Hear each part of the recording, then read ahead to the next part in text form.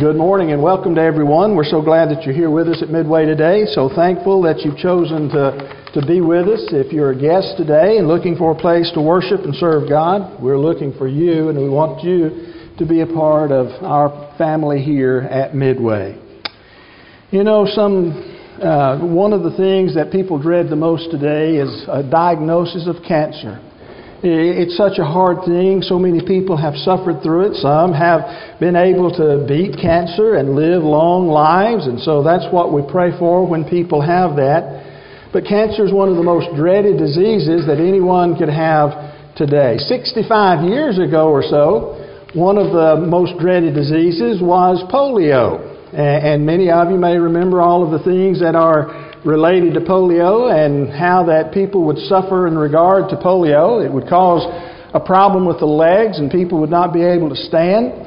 While we were living in West Tennessee, there was a lady who was a member of one of the congregations down in Jackson, Tennessee, who had been living in an iron lung for many, many years. She just passed away, I guess, a couple of years ago now.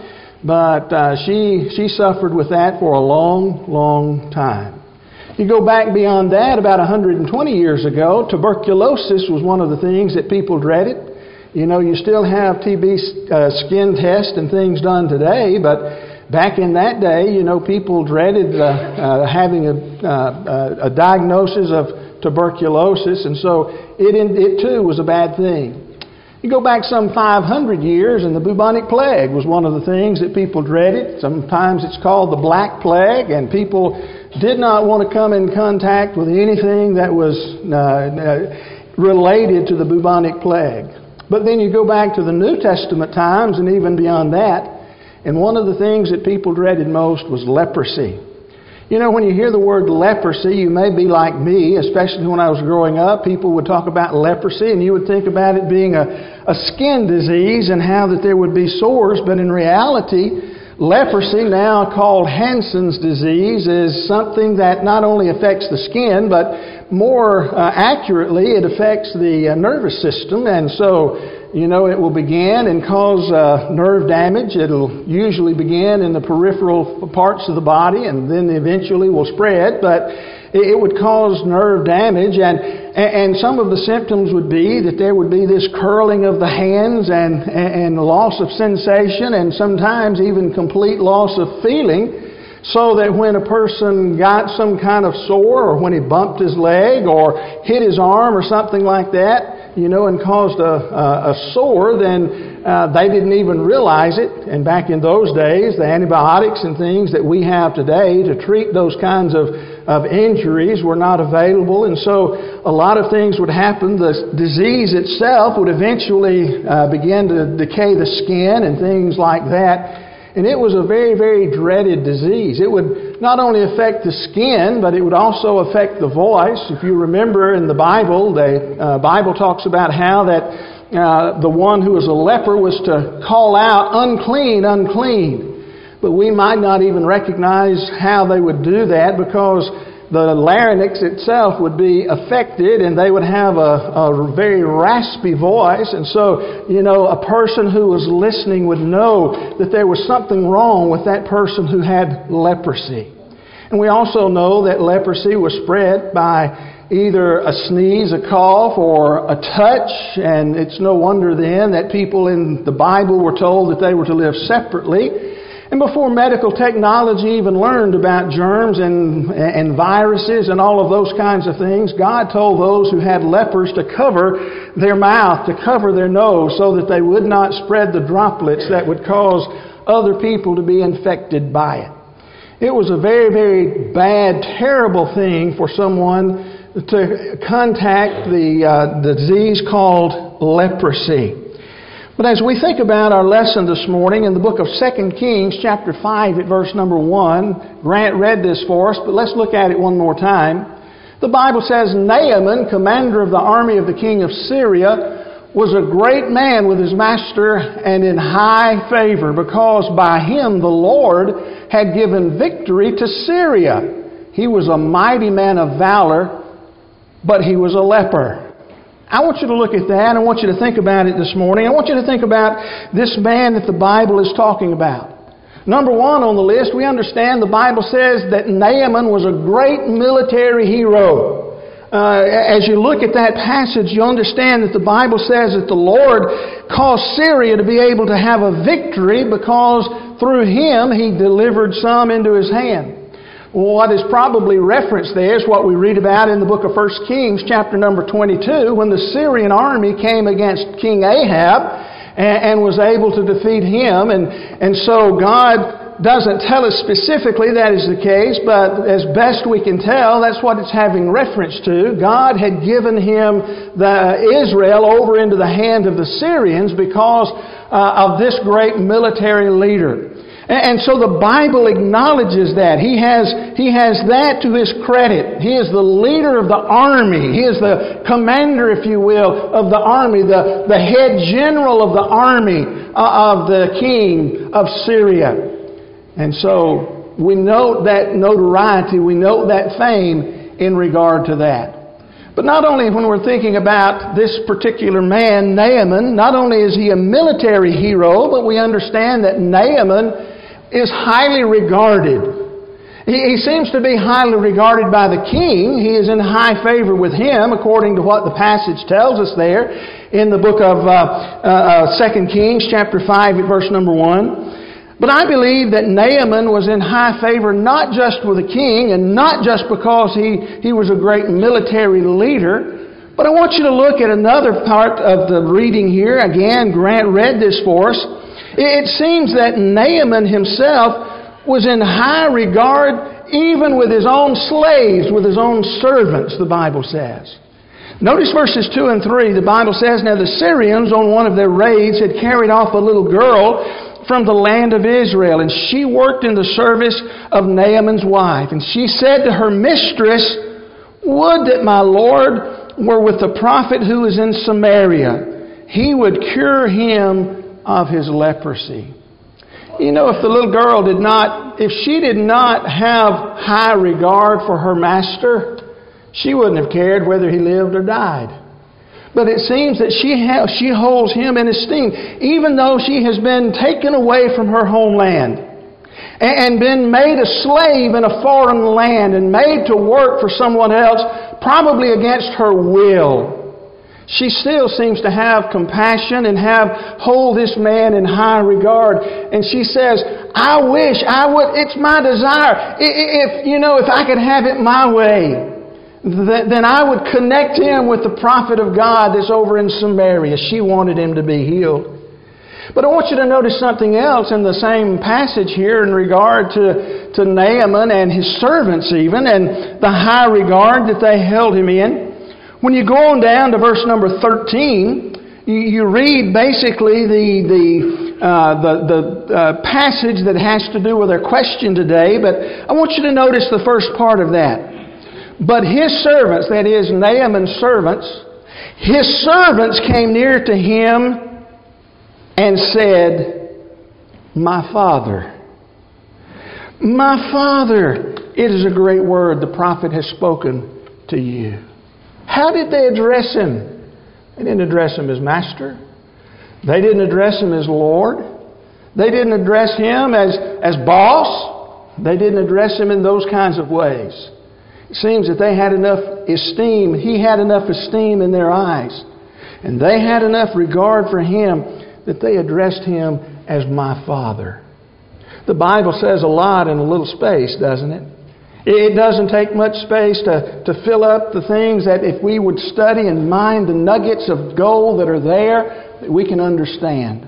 The Bible tells us that this man Naaman was highly regarded, not just by the king, but it seems by everyone else who was surrounding him.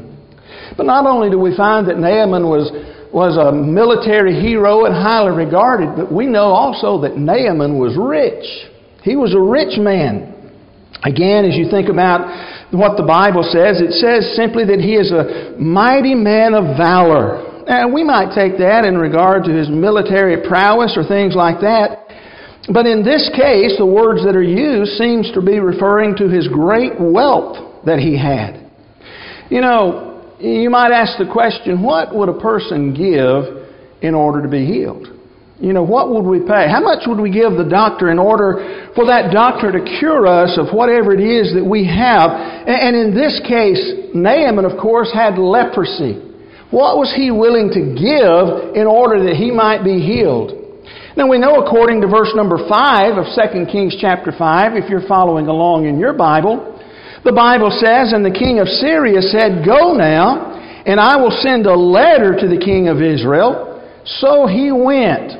Now notice what the Bible continues on. He went, and what did he take with him? The Bible says that Naaman took with him 10 talents of silver, 6,000 shekels of gold, and 10 changes of clothing. I don't know about you, but when I read that, that doesn't mean a whole lot to me unless I dig and try to do a little study. Because I have never paid anybody with a talent, and I've never paid anybody with a shekel. I've always paid with dollars or, something of the equivalent. I've had some money in the Philippines that was different than our dollar bills. And so that doesn't mean a whole lot to me when I just read that casually. But if I translate that into values that I understand, I begin to understand some of the wealth of this man. The Bible says again, notice that he had silver, but how much did he have? He had 10 talents of silver. Well, I looked up the price of silver and I determined the weight, and that's what a talent is, determined the weight of the talent and broke it down into grams. And as of last, I guess it was Tuesday or Wednesday when I was working on this lesson, whatever day the 9th was, that value of silver that he carried with him would have been equivalent to $194,796. That's a pretty good paycheck, isn't it? But he also carried 6,000 shekels of gold. And on the same day, I looked up the price of gold. I broke down the weight of the shekels into the ounces and grams. And you know how much gold he carried with him?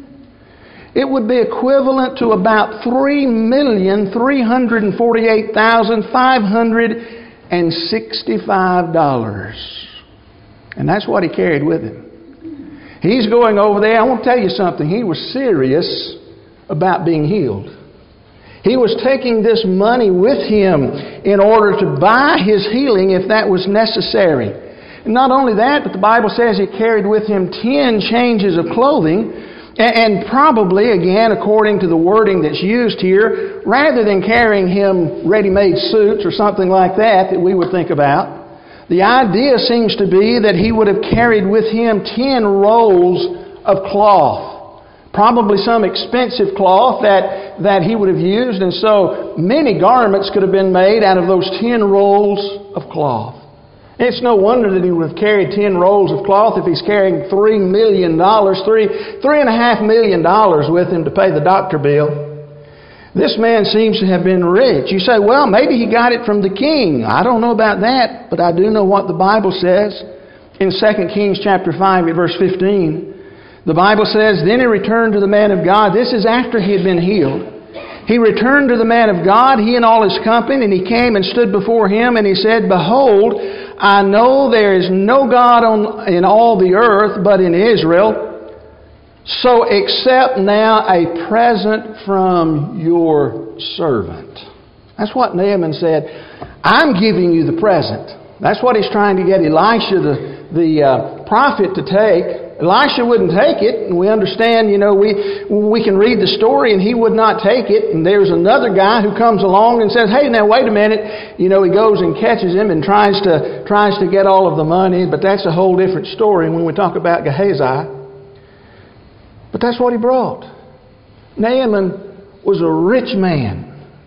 A rich man. He's a military hero. He is a man who is highly regarded, and he's also rich. But the Bible doesn't stop there telling us about Naaman. Naaman, we might even say, was a good man, but the Bible says that Naaman was a leper. Naaman had leprosy. In the book of Leviticus chapter number 13, we realize that there are several different diseases that are termed leprosy in the Bible. But it seems that Naaman had one of the severe ones, enough that he would be willing to give about $3.5 million in order to be healed from it. He knew that it was something that was really, really bad. But you know what? Regardless of his fighting skills, his fame, his favor, and his fortune, Naaman was still a helpless leper. None of those things that he had could bring him a cure. Nothing could cure him from the leprosy that he had.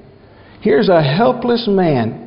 He's made a name for himself. He's treated people right. He's earned a good wage, a good living, acquired a lot of wealth in this life, but he's sick.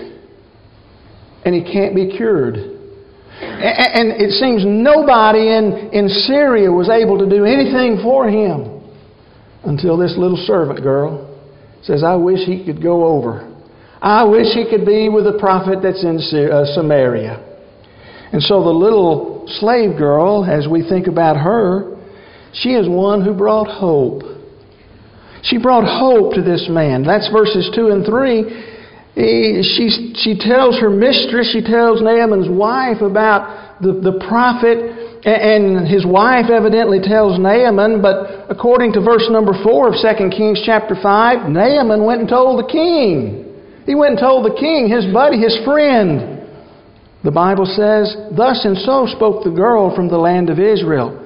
And then in verses 5 and 6, the king of Israel, or Syria, said, I'll send a letter. I'll send a letter. I'll recommend you. And he sent that letter. And you know what he asked in that letter of the king of Israel? He said, I've sent to you Naaman, my servant, so that you may cure him of his leprosy. That's why he went over there. That's why the king sent him. There's hope. We've conquered you. We've carried slaves back. But there's still hope. There's still hope over there in that place. And I want you to heal my servant. I want you to heal him of the leprosy that he has.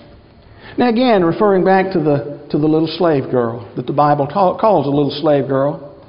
The little servant girl that was carried captive and served as a slave in Naaman's house. You know, she is probably one of the most excellent examples of being an evangelist that you'll ever find. Isn't that what an evangelist is? One who is willing to share a message of hope, a message of good news.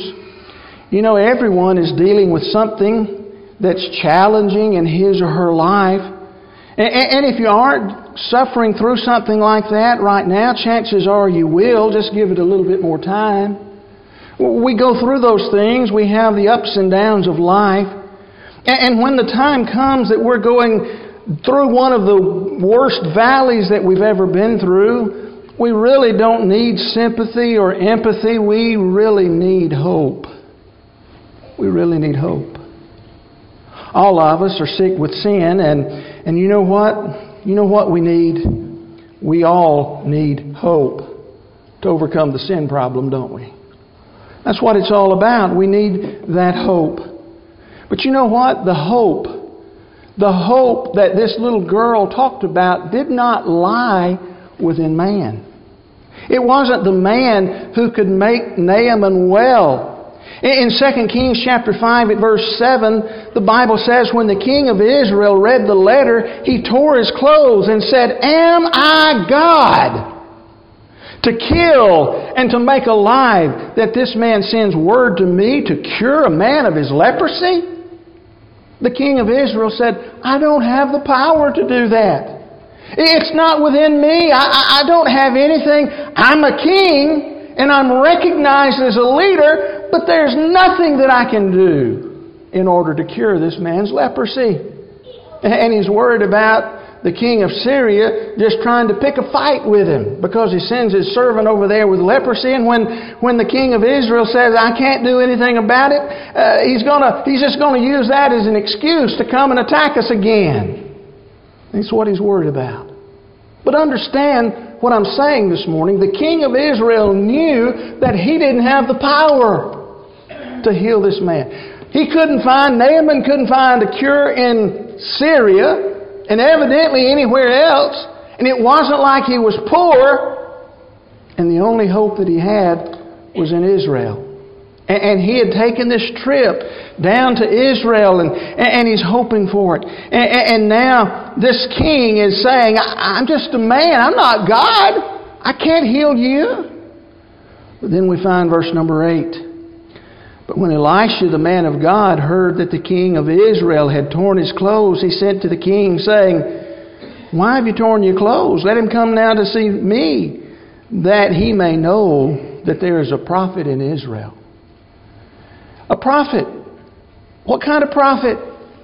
A prophet of the true and the living God. You see, our only hope is found only in God. That's the only hope that Naaman had. It wasn't in the king. It wasn't in a man. It wasn't even in the prophet. It was in the prophet of God. The healing came through God. Our only hope today to cure the sin problem even that we have is only in God. And I'm so thankful He sent His Son that we might have that hope. But you know what? As we think about the prophet of God, we know that that prophet of God brought healing to this man. Naaman does indeed go to Elisha. The Bible says in verses 9 and 10, Naaman came with his horses and chariots and stood at the door of Elisha's house. And Elisha sent a messenger to him saying, Go and wash in the Jordan 7 times, and your flesh shall be restored, and you shall be clean. But it's the first part of the next verse that really, is the kicker. Beginning in verse 11, But Naaman was angry and went away saying, and then he tells what he's going to say.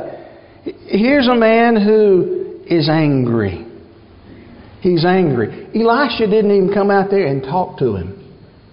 Elisha just sent a message out there. I've traveled all this way. I brought all this money. I'm ready now to be cured. And the man, I go to the king. King says, I can't do anything about it. Elisha says, send him over to me. And then Elisha wouldn't even come out and talk to him. It's like going to the doctor's office and them sending, somebody, some tech or something out, and you handle it. And so Elisha, this important man, he became agitated and angry. And he left. He stormed out of the doctor's office, if you will. He left. And then he said, if you continue reading, he said, Behold, I thought he would surely come out to me and stand and call on the name of the Lord his God and wave his hand over the place and cure the leper. You see, Naaman had already decided what the prophet should do to cure his leprosy. Elisha said, I want you to go and dip in the river Jordan 7 times and you'll be cured. And so Naaman, he gets agitated and angry because he didn't come out there, because he's already decided. He's seen what the people over, the healers over in his land do. They come out and they wave on it and they call on their pagan gods and they have all these incantations and spells and all the kind of things that they do. And I thought surely he was going to do that. He'd already decided in his mind how Elisha should cure him. And when Elisha didn't do that, he got mad, and then he started making excuses and started trying to justify himself. You remember what else he said? Abana and Pharpar, those rivers over in Syria. He said they're more beautiful and they're more clean and they're a whole lot better rivers. Why can't I just go over there and wash? Why can't I go over there and dip? Got to go over there to the Jordan River. It's either muddy because it's flooding or it's only knee deep, those kind of things, depending upon what time of year it was. Why can't I just go over to Abana and Pharpar? He'd already made up his mind that Elisha should heal him in this way, and then he started trying to justify why he would not listen to Elisha. Isn't that the way people are sometimes, especially in our world today, in the religious climate that we have?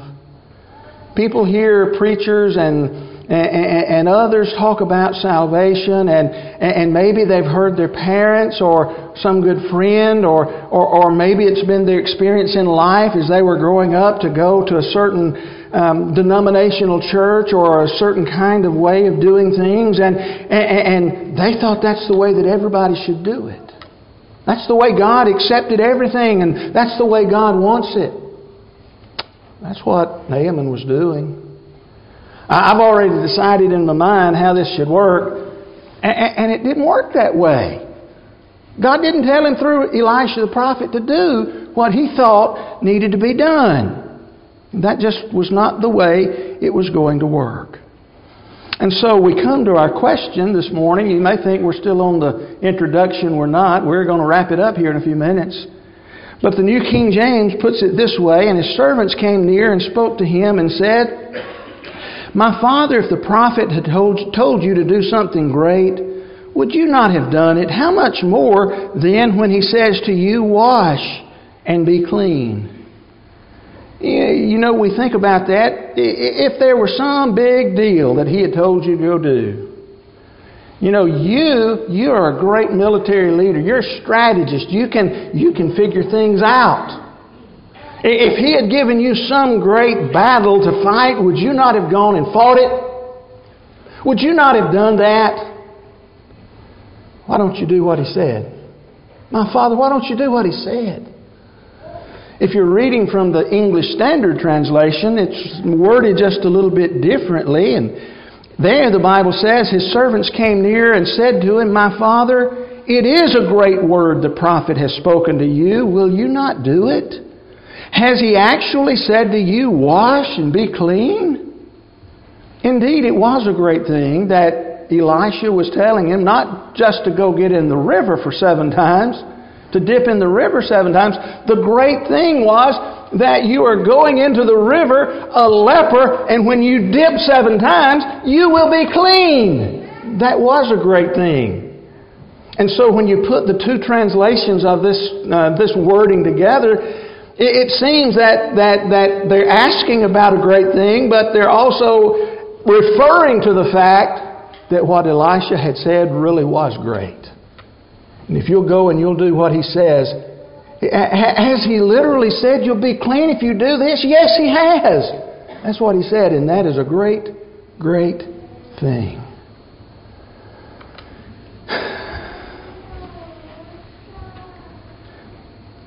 You know, like Naaman, we're all sick today. Every one of us. Oh, I'm not talking about physically speaking. There's some who are physically sick, going through things today. And in this audience, there are people who are going through different ailments, healing in different stages and going through treatments and things of that nature. But what I'm talking about this morning is being sin sick. You see, we have cancer of the soul. We have been paralyzed by the polio of trespasses. We struggle to breathe through the tuberculosis of transgression. The bubonic plague of wrongdoing is destroying our hope of eternal life. You know, we can go through all of those dreaded diseases back through the years. And our leprosy this morning called sin has left us with the great need of healing. And only God has the cure. You know, it's really important for us to remember that God is God and we're not. God is God and we're not God. And not only that, but God doesn't always do things the way we think He should do them. God doesn't work according to our time schedule. God doesn't work according to our agenda. God doesn't work according to the way we think things should be done. I think sometimes we forget who is the Lord and who is the one who is to submit to the Lord. Don't we? When we try to put our own thoughts and our own way of thinking things should be done in God's place. The Bible says in 2 Kings chapter 5 at verse number 14, so he went down, and he dipped himself 7 times in the Jordan according to the word of the man of God, and his flesh was restored like the flesh of a little child, and he was clean. You see, Naaman submitted to what Elisha told him to do, and when he did it in the way that God told him to do it, he came out like a baby. His hands weren't gnarled, the skin wasn't coming off, I'm sure he had feeling back in his feet and arms and legs. He was just like a baby again. He was healed completely. He was cured. It was gone. In the New Testament, we find a case much like Naaman. We find a man who was sick, but not physically sick. A man who was sin sick, just like we are this morning. A man by the name of Saul. The Bible talks about Saul in the book of Acts chapter 9. I want us to pay close attention to verses 10 and 11, where Paul and Saul is telling his story. He said, now there was a disciple at Damascus named Ananias. The Lord said to him in a vision, Ananias? And he said, here I am, Lord. And the Lord said to him, rise and go to the street called Straight. At the house of Judas look for a man of Tarsus named Saul, for behold, he is praying. And what is Saul praying about? Well, on the way to Damascus, you remember the story of how the great light shone down upon him. Saul was blinded. He actually had a conversation with Jesus. And Jesus told him to go on into the city, and there he'd be told what he must do. And he's waiting there, been there 3 days, and he's waiting, and he's praying, and he's still blind. The Bible says that God sent another man, Ananias, to him. What did Ananias tell Saul when he got to him? Well, among other things, about healing his eyesight and so forth, he tells him in Acts chapter 22, verse 16, and now why do you wait? Rise, be baptized, and wash away your sins, calling on the name of the Lord. Amen. What did Saul need more than anything? Well, you say he needed his eyesight. Yes, he needed that. But more than anything else, even his eyesight, he needed his sins washed away. Somebody might say, why would I ever want to be baptized? Why would I ever want to do what Saul was told to do? Well, in the first place, the Lord commands it. Matthew chapter 28, verse 19, go and make disciples of all nations, baptizing them in the name of the Father, the Son, and the Holy Spirit. In Mark 16, verses 15 and 16, go into all the world, proclaim the gospel to the whole creation. Whoever believes and is baptized shall be saved. You know, many folks want to be saved by simply making a confession. Or they want to be saved by going to a mourner's bench and saying a prayer. Or they want to be saved in some way other than doing what God said. You know, they're a lot like Naaman. They've already decided in their mind what they need to do in order to be saved. They've already decided how God ought to cure their sin problem. I'm going to tell you this morning, it won't work. Just as it would not work with Naaman, it won't work with us. I'm here to tell you today that if Naaman had stayed away, he got mad and he left, but if he had stayed away, he would have walked away and stayed a leper. He would have gone home a leper, and he would have died a leper. Would he not? No other hope had he been given. To be healed, Naaman had to be obedient to what Elisha, the prophet of God, had said. And you know what, this morning, if we want to be saved, if we want to have our sins washed away, if we want to have that cure of sin, then we must be obedient to God. In order to have those sins washed away. When we come to God, we've got to come to Him on His terms. If we want to be saved, according to what we just read in regard to Saul, we must be baptized. Like Naaman so long ago, he was dipped 7 times. We're to be immersed to meet the blood of Jesus Christ, which washes our sins away. If we had time this morning, we could look at a number of passages of what baptism does. It's for the remission of sins. It's to save us. It's to wash away our sins. It's to be reborn into the new life. It's to clothe ourselves with Christ. All of those things and more. But I want to close this morning with a thought from the book of Luke, chapter 4, verse 27. And I want you to think about it. In Luke chapter 4, verse 27, the Bible says, "And there were many lepers in Israel in the time of the prophet Elisha." That's when Naaman was alive. Naaman, of course, was in Syria. The Bible says there were many lepers in Israel in the time of the prophet Elisha, and none of them was cleansed, but only Naaman the Syrian. None of them was cleansed. You've got many and few. Actually, many and one. Isn't that what the Bible predicts? Isn't that what Jesus said, that many will go down the wide and the broad way, and few would travel down the straight and the narrow? Good friends, this morning, if the Lord had commanded you to do something great, would you not have done it?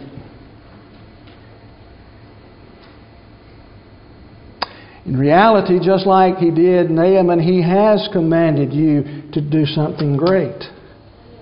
And that is to have your sins washed away in baptism. It's simple. It's understanding. If God had told you to do some great thing to be saved, would you not do it? It may be this morning that you know that you need to be baptized for the remission of your sins. What would stop you from obeying God? It may be that you've already done that, but your life has not been lived in accordance with the Word of God. And you need the prayers of the church. You need to come home. If we can assist you today in any way, why don't you